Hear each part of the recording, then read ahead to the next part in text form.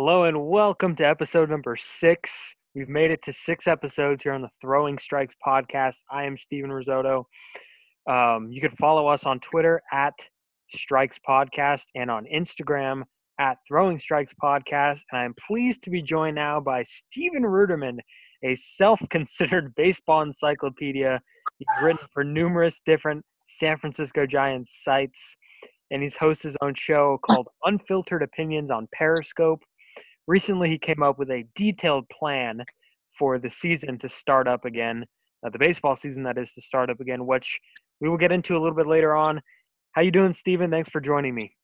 Doing okay. I'm a little stressed out with the latest news in terms of the war of millionaires versus billionaires, but other than that, I'm okay. How about you? I'm doing well. Same boat. I miss the game. I miss baseball, and obviously no baseball right now. What have you done to pass the time? I know for a lot of us, baseball is a huge part in our lives. What have you done to pass the time with no baseball? Well, Stephen, and I'm being honest with you, baseball is not a part of my life. Baseball is my life, and it's been very hard for me mentally not to have baseball because I've never had a summer without baseball. And I'm just, you know, getting up, doing Periscope, playing guitar, getting exercise, and pushing a plan I have for the baseball season and hoping for a baseball season. So, just for some people that aren't familiar with your work, explain to the viewers and the listeners um, what got you into baseball and how did your love for the game evolve through the years? Well, the first game I ever watched was June 4th, 2001, when the Giants beat the Padres 3-1. My dad just got me into it. Um, it's, I was 6, about to turn 7, and then August 14th, 2001 was like when I really got into it. So I'm 7 years old, so bear with me when I tell you this story. My dad predicted Barry Bonds is up with the bases loaded, and my dad predicts Bonds is going to hit a grand slam, and he does, and he hits it into the water against the Marlins. And I'm like, I'm 7. Dad, how did you know he was going to do that? And it was just one of those cool moments that got me into the game. And then I really became a diehard fan when the Giants came back to beat the Dodgers in the wild card race in 2002 and went to the World Series. And really, since the end of 2002, baseball, people can joke that baseball's their life. But no, in all honesty, for someone like me who, I don't want to get personal here, but I've suffered from depression. Baseball is my life. I truly love the game. It's my religion. It's what keeps me grounded through good and bad times. And not having a season, Stephen, is incredibly, incredibly tough. So, what's it like to see these 3 championship teams go through San Francisco? I understand a lot of fan bases cannot say the same, and San Francisco and the Bay Area, all Bay Area sports, the Warriors, the Niners this year, we're spoiled. And so, how awesome was it watching that run of those championship teams? It's weird. The first championship was incredible, but the other two just caught me off guard because I was so used to the Giants losing in the 2000s. 6 straight years of not going to the playoffs, so 4 through 09, and then suddenly they won 3 championships in 5 years. It kind of catches you off guard, in all honesty.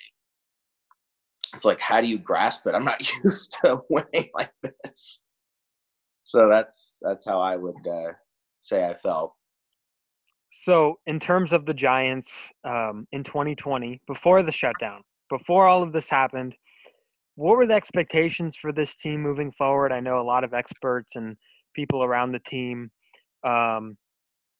were, were convinced that this was kind of going to be another rebuild year, or maybe even at best a 500 team. So, what were your expectations going into this year for the Giants? Well, I said prior to last year that we were looking at a rebuild, and 19 and 20 are really a combined 2008. This year was a rebuild, and I don't know, maybe I threw it away, but I wrote down official predictions record-wise, and I said 69 and 93.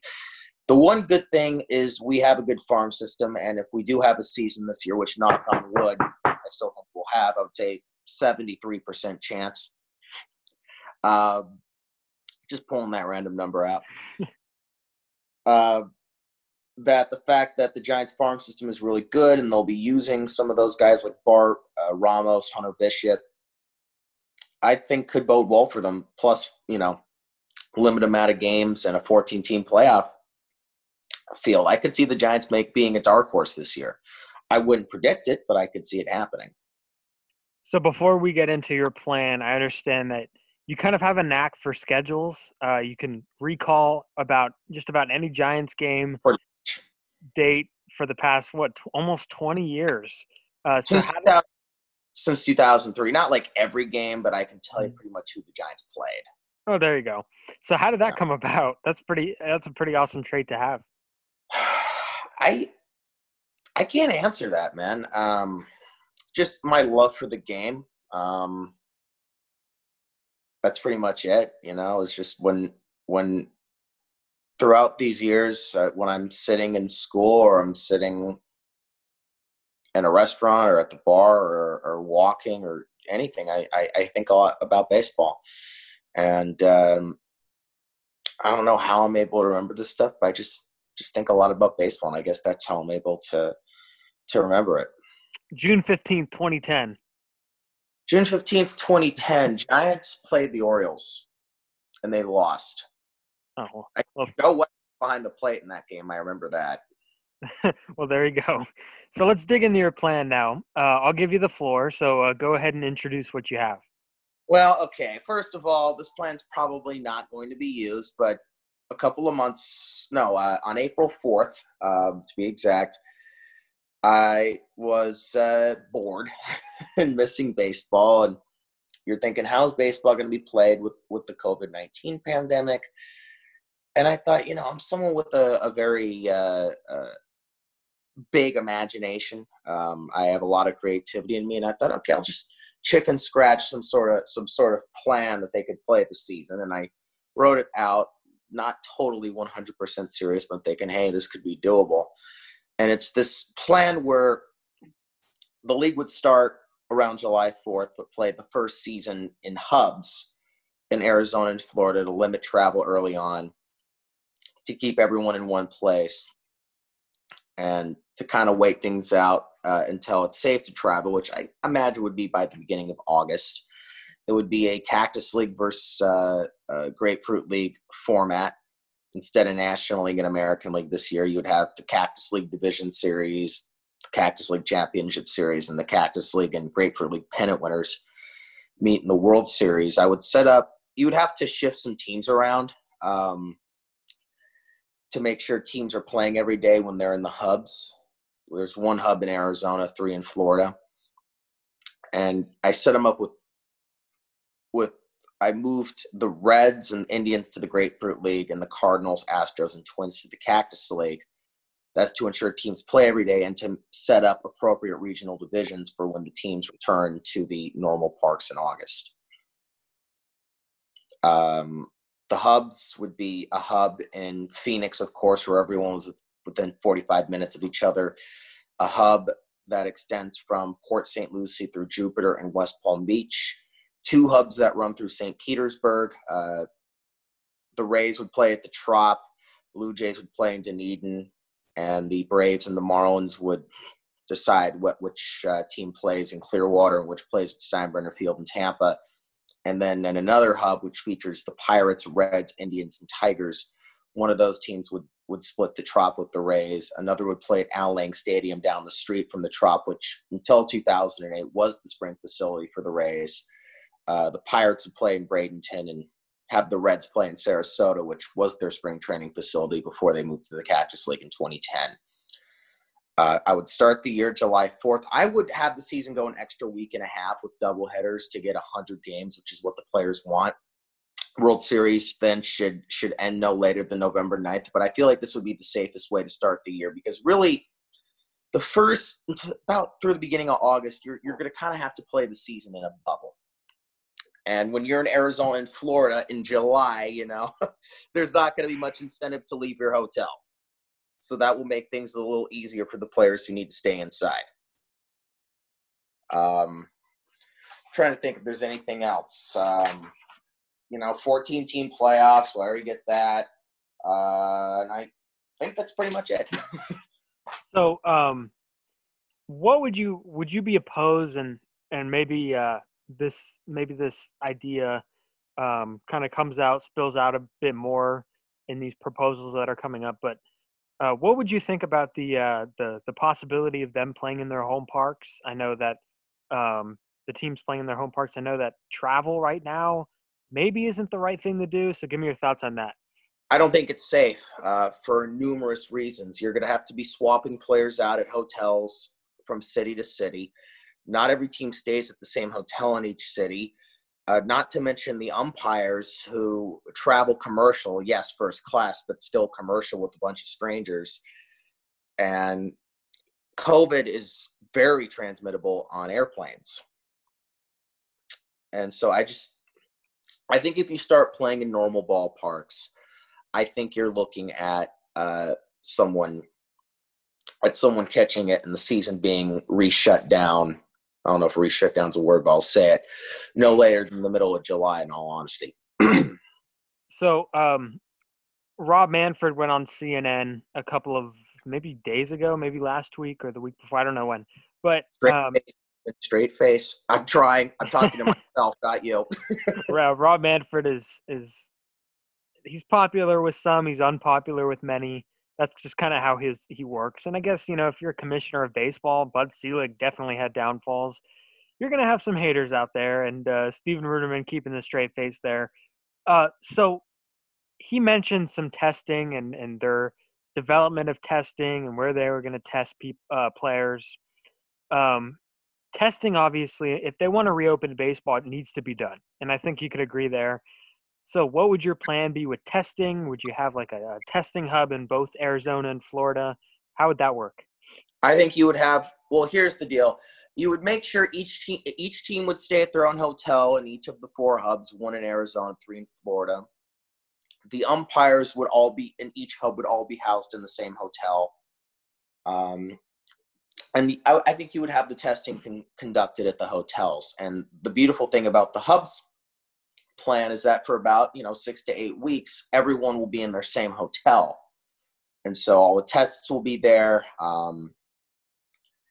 and the players won't be traveling around anywhere. They won't be going outside, and I just think that's the reason it's the safest way to start the season.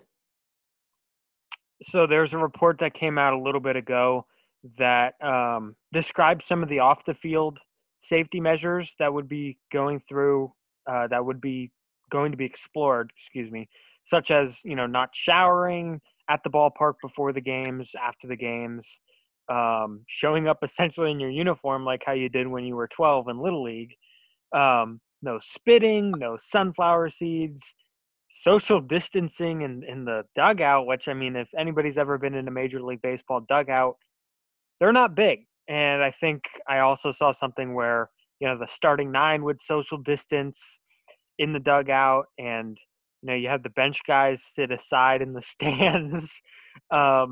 So, what would you do? What would, if you were the commissioner of baseball, and I'm sure you would love to have that job, would you love to be the commissioner of baseball? Hell yeah, baby. Hell yeah. So if you were the commissioner of baseball, how would you deal with some of those kind of, they seem minimal changes, but I think a lot can go into them. What do you think about that? First of all, I would make playing optional for each player.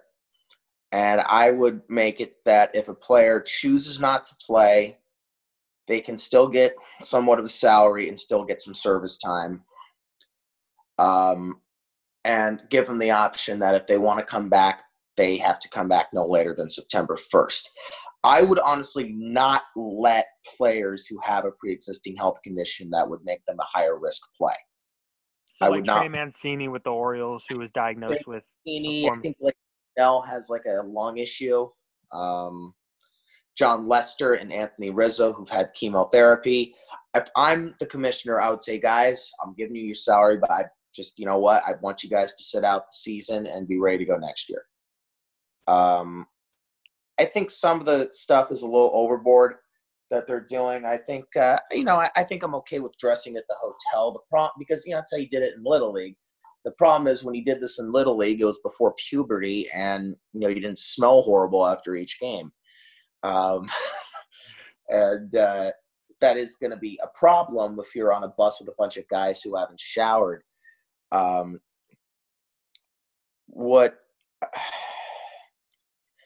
That's going to be interesting. I think players should still be allowed to use the pools in the clubhouse, but just do it with, limited amount of people at a time. I think even showering can be done with a limited amount of people. Mm-hmm. And plus, if a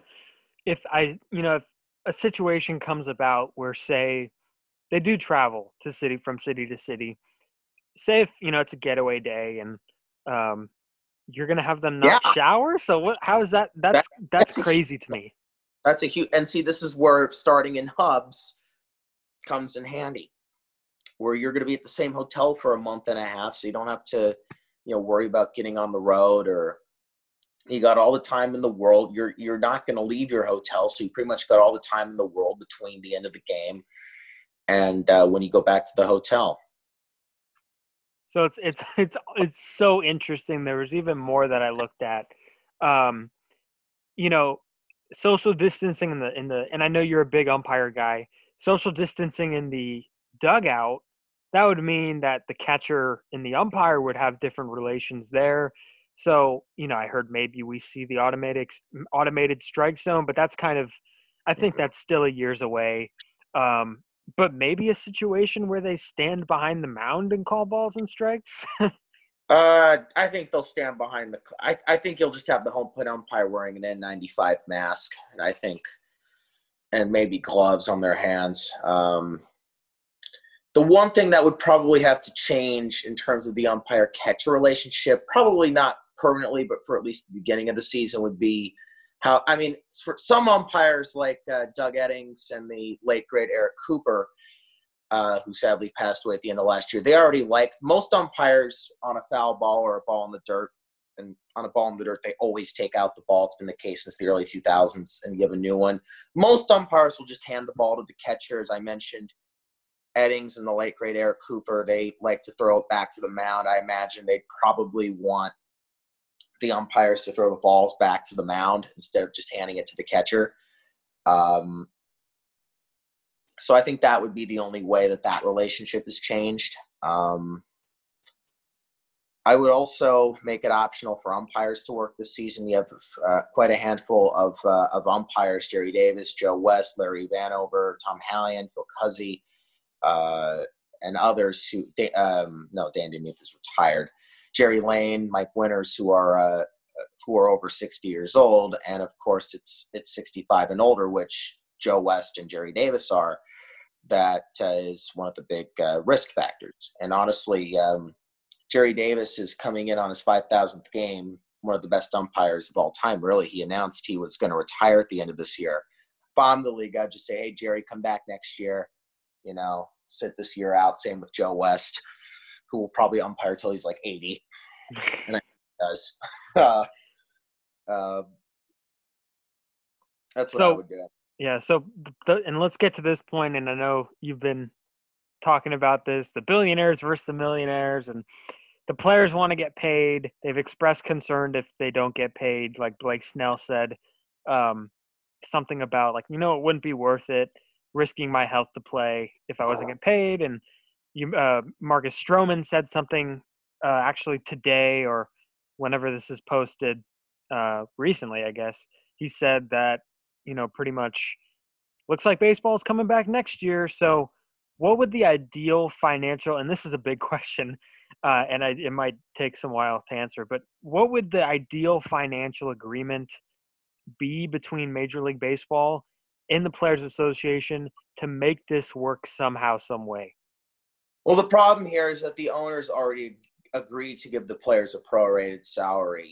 Look, I'll be the first to admit that these guys are grossly overpaid and greedy. That these Absolutely. Guys, baseball players are paid way too much. Way too much, but but really the billionaire owners are the good guys here. I'm sorry, but you agreed to give the players X amount of money. You can't just take that back. That's negotiating in bad faith. And look, first of all, I doubt you actually are going to have the losses that you're saying. But even if you did, with the fact that there's been a lot of dishonesty with Manfred and the owners, there's kind of a boy who cried wolf factor, which is hard to believe believe them, even if they're telling the truth. And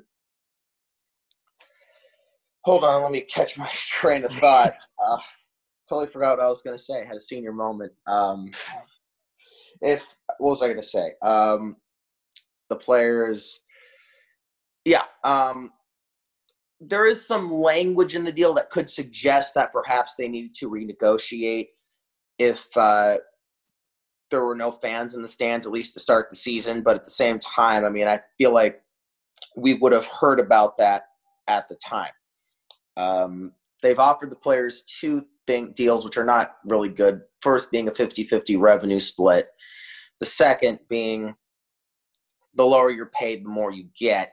If the minimum wage players, which is, $500,000 a year in a normal season, or no, 500, I think like 89,000 a year now in a normal season, they would get about close to 100% of their prorated salary, while the richest, like Mike Trout, would get 20 to 30%. And what really is it's an effort to divide the union. And people are all even strong. When Stroman is saying, oh, it looks like we're not having baseball to next year, dude, shut up. We're going to have a baseball season. The thing is, this is going to be the first of many offers from both sides. And the thing is, both sides know it would be extremely catastrophic not to have a season. It would be for this season to be canceled due to money reasons. It would be worse than the strike in '94. Attendance next year would be abysmal. Then after that, you have the CBA, which runs out, and for sure there'd be a work stoppage after a disastrous 2021 season. And if you have two, and I'm about to be 100% honest, Steven, if we have two canceled seasons in 3 years, we'll be lucky if it's only several teams folding. I could see a situation where if this year's canceled and 2022's canceled, where the league itself folds in 2022 or 2023, and I'm dead serious about that. And I think both sides know that could happen, and that's going to be an incentive for both sides to get a deal done. If I'm the players, I would say, listen, you guys agreed to give us something. We'll take a 50-50 revenue split, but you got to give us a lot in return. This is where actually I think the players could win some major concessions. And the deal I would make is draft lottery, starting with the 2022 draft, which means after the season ends, starting this upcoming offseason, there would be no more tanking. That would make free agents like Mookie Betts and Marcus Stroman a lot more likely to get paid, because of course it's like, hey, you want to win, spend money now and win now. Change the amount of service time needed for free agency from 6 years to 4 years for guys who make their major league debuts at 25 and younger, 3 years for guys who make their major league debuts at 26 or older. And then maybe give the owners a little something they want, maybe agree to expand the playoffs from 10 to 12. Or I would do is keep the playoff format at 10 teams, but turn the wild card games into a best 2 out of 3. I could see that. And the proposal you're talking about, this just moments ago, we're recording this actually on May 26th. Excuse me. Jeff Passan moments ago tweeted an article out on ESPN.com, and his tweet said, quote, MLB proposed cuts to the highest paid players in baseball and its first economic proposal to the players Tuesday. Players in turn bristled at the proposal. There's a significant gap between what the league offered and what the players want. He went on to say, worth noting, it is the first day of this extremely important week, and this is the first proposal from the league. That said, there's disappointment from the players, and to get anything close to what they want to play, MLB is going to have to move significantly off its proposal. Further detail, the proposed pay cuts, according to a source with knowledge of them, would affect all players, with the highest paid would get the most significant reduction in salary, the possibility of all players having to take a reduction as part of the league's proposal. And John Heyman followed this up as well. John tweeted, quote, exact percentages in Major League Baseball proposal aren't known, but the people involved estimate the best paid stars, so like Trout, Cole, Verlander, Strasburg, he's on there, but Scherzer, etc., might make about 20 to 30% of their full salary over 82 games plus postseason. So for Cole, for instance, that would not be 36 million, but about 9 million. That is a pretty big reduction. So do you have any extra thoughts to go along with that? Well, that's one of the reasons in my plan. The players want closer to 100 games. Mm-hmm. And this is where I think both sides could budge. My plan calls for an extra week and a half on the season, the regular season ending October 7th, a Wednesday instead of Sunday, September 27th, 10 extra days. And with double headers, that would allow for 100 games to be played instead of 82. That's 720 extra games total league-wide, and I think that would possibly make both sides budge a little bit. So these talks and negotiations would carry over. If a deal is made, that would be significant momentum to the CBA. And if a deal is not made and there's still turmoil over this, the CBA could be, like you said earlier, in jeopardy of getting completed. And so how important is it for both sides, MLB and the Players Association, to get on the same page? And you kind of touched on this, in jeopardy of, like, in terms of the future seasons with the CBA. How important is this moment right here, this week? This is one of the most crucial couple of weeks in baseball history. As I said, because if the season's canceled due to money issues, the fallout from that would already be awful. And then to have, 90% chance that the 2022 season will get entirely canceled too. I mean, it would just be so catastrophic. And I think it would honestly, Major League Baseball would be forced to fold. I think it would be that bad. And I think both sides know this. And this is, look, the players really shouldn't have to meet halfway with the owners there. The owners already gave the players, promised the players something. I think the problem here is, Stephen, and I've always said this with professional sports, is they shouldn't be negotiating it amongst themselves. They should be hiring arbitrators. The two sides should hire an arbitrator on each of their behalf, and then two arbitrators agree to a neutral arbitrator. And that's how it should go. Or the players should go to court and say, listen, the owners already agreed to give us this, this, and that. I said a couple of weeks ago, the players should go to court and try and get the March agreement enforced. As I said, I think a deal will get done. I would say 70 to 75% chance a deal gets done, just because it would just be incredibly catastrophic for a deal not to be done. And especially, I think the NHL's big announcement that's coming up within like the next hour, that is going to be that's going to be big motivation to get a deal done. And as I said, I mean, the players really shouldn't have to give up anything, but I think the players I think the players don't get this. And the problem is Tony Clark is kind of weak. We saw it with the last round of CBA negotiations back in 2016 when he gave Manfred and the owners way too much. But the players this could be a gold mine for the players, as I said, because they could use this to win some major concessions.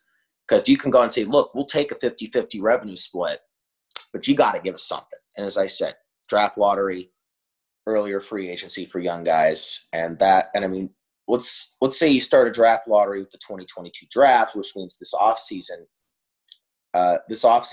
there wouldn't be any tanking, and guys like Mookie Betts, Marcus Stroman, and others would get paid. And that would actually be good financial protection for the future for free agents. So you mentioned go on. I don't get why the players aren't screaming for a draft lottery out of this. Mm-hmm. So, yeah, speaking of the draft, this year it's only going to be 5 rounds. What are your thoughts on that? And because me personally, I think this is big. This is big. And I look at it more from a standpoint of players that are interested in playing this game at a high level, and Major League Baseball's appeal factor, and how baseball's losing really, really good athletes to sports like the NBA, the NFL. And I think that it might not be the right message to send right now, in my opinion. But I also understand it. I don't know how far scouting got up until the point of when they were, not sent out anymore. So I think at least the first 5 rounds have pretty much been figured out by most teams. So what's your thoughts on the draft? Well, the draft should be longer than 5 rounds, but a lot of baseball's problems stem from the economy. And I have said a lot on, when I talk politics, that the economy never really recovered from 2008. And the league feels this need to make rule changes because attendance hit an all-time high in 07 at 79 million, 78 million a year later in 08. It slipped from 78 million to 73 million in 09. And every year from 09 to 2017, it was 72 to 74 million. And so the league thinks there's some sort of problem. It's not that they're losing fans. It's that the economy went into the can at the end of 2008, and tickets are way too expensive. And honestly, I think the rule changes are making fans. It's one of the biggest reasons. I think that the tanking and most of all the price of tickets is one of the biggest reasons attendance is decreasing. In terms of players playing other sports, same thing, the economy. Think about it. All you need to do to learn basketball is you just need to buy a basketball and go to your local basketball court. All you need to do to learn to play football at the beginning is just buy a football and throw it around. With baseball, you have to get several balls. You have to get a glove. You have to get a bat.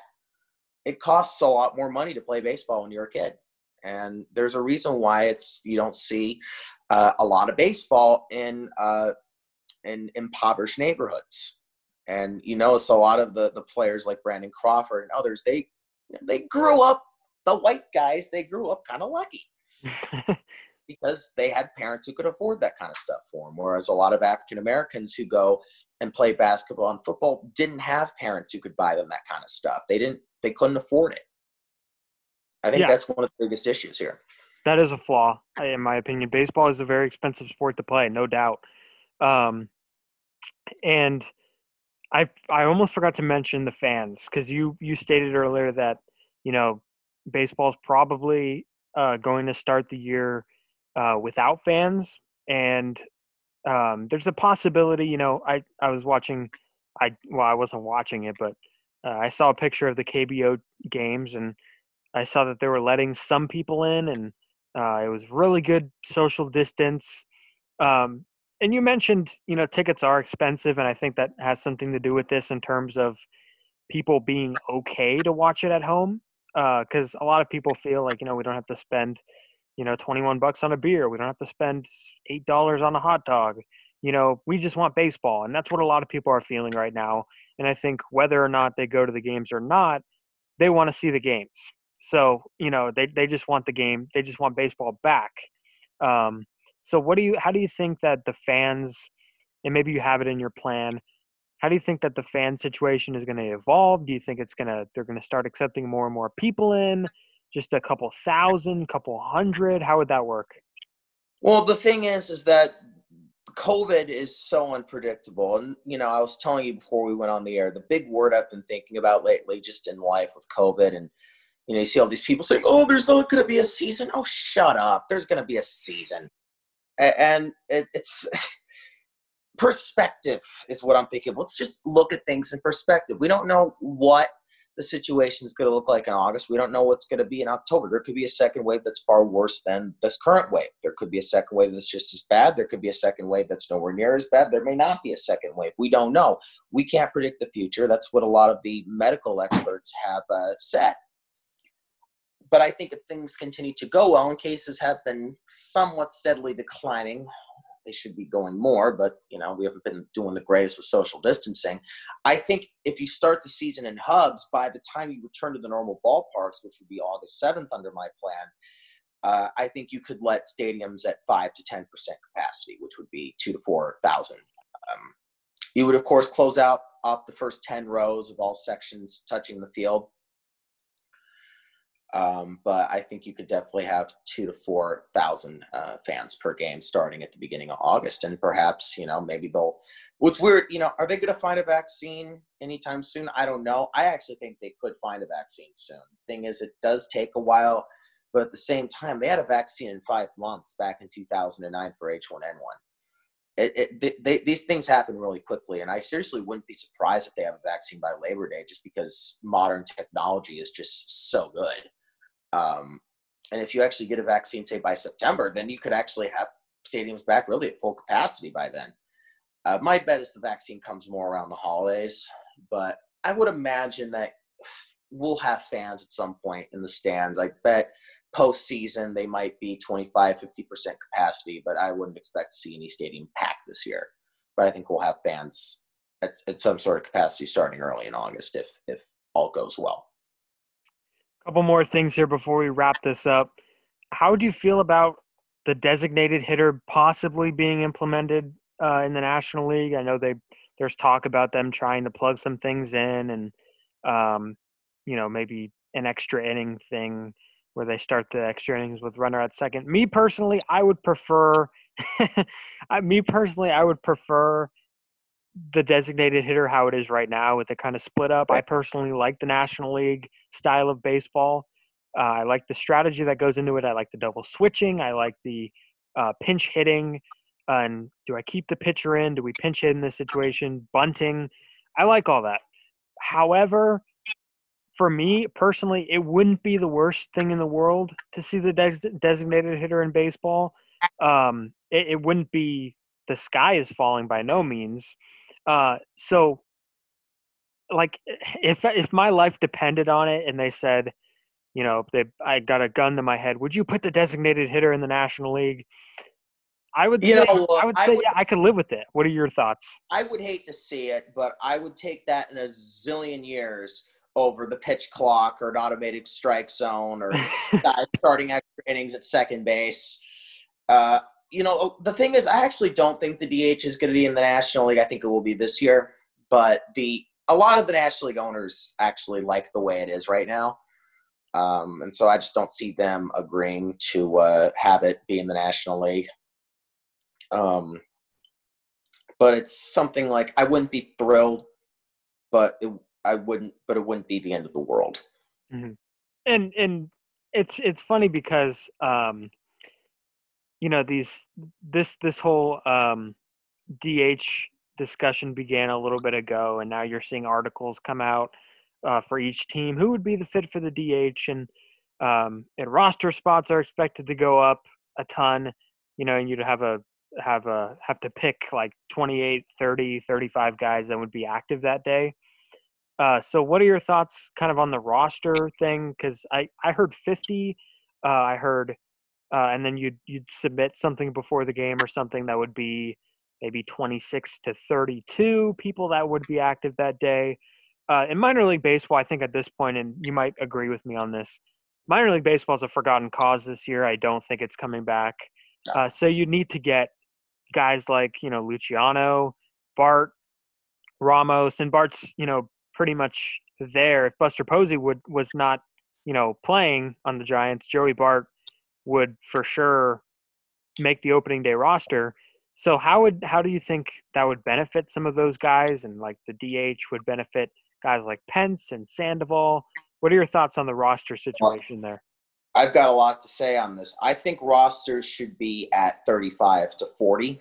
I think that for this season and this season only, that's the case. I think that teams should be able to just change there shouldn't be a limit on how many changes teams can make to their roster. Have like a 50-man roster with a 35 to 40 man active roster, and you can switch guys off the roster every day if you want. But I think that would be the best way to go at it. I think what will be cool about this is I actually think it will speed up a lot of the of course Bart and Ramos we're going to see for sure. It's going to speed up a lot of the development. It's going to speed up the development for a lot of the younger guys. Hunter Bishop probably wasn't going to be ready till late next year, early 2022. Good chance he could be an everyday guy come the start of next year. Marco Luciano wasn't going to be ready till late 22 or early 23. He probably would get some time this year, and perhaps at some point next year he could be an everyday guy. So it really can fast track some of the young guys. The one concern I would have is perhaps maybe they wouldn't be ready for major league pitching, and that would really mess them up mentally. But I actually think it would be more of a positive than a negative for them. As I said, I would have 35 to 40-man daily rosters. And what's cool about this is, let's say you had your normal 10-team format with normal rosters in an 82-game season. that alone would give way to some flukes because teams would be able to play over their heads in 82 games. Plus, you wouldn't have to be too far over 500 to get one of the 10 playoff spots. You're going to have a bunch of different guys on the rosters, and I'm guessing that about 20 to 30% of the players will choose not to play this year. So let's say you have a 40-man roster and 5 or 6 guys on each team who don't play. It's going to be half minor league guys, half major leaguers. You factor that in with 14 teams in the playoffs. I mean, you're going to see some major flukes this season. And I'm just, it would be really cool to see. And it's just one of the many reasons I hope and I think they will have a season. A lot of Cinderella teams. And also for the minor leagues, just to mention real quick, I think maybe if teams put together programs and they all come together and there's some type of, league with minimum funding, they like rent out a stadium or something, and they have like little tournaments or something, you might be able to have something like not corresponding with minor league baseball. Maybe you get minor league baseball involved. I don't know, but something at least with competition. But we'll have to see with that. So before we go, where can people find you on social media if they want to follow you? So go ahead and plug yourself. Oh dear, I'm talking like an old boomer. Twitter is @SRUnfiltered. Same with Periscope.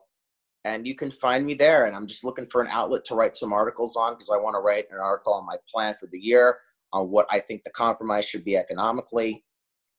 And you can find me at SRUnfiltered. Actually, can I make a thing about the minor leagues? Go for it. Yeah.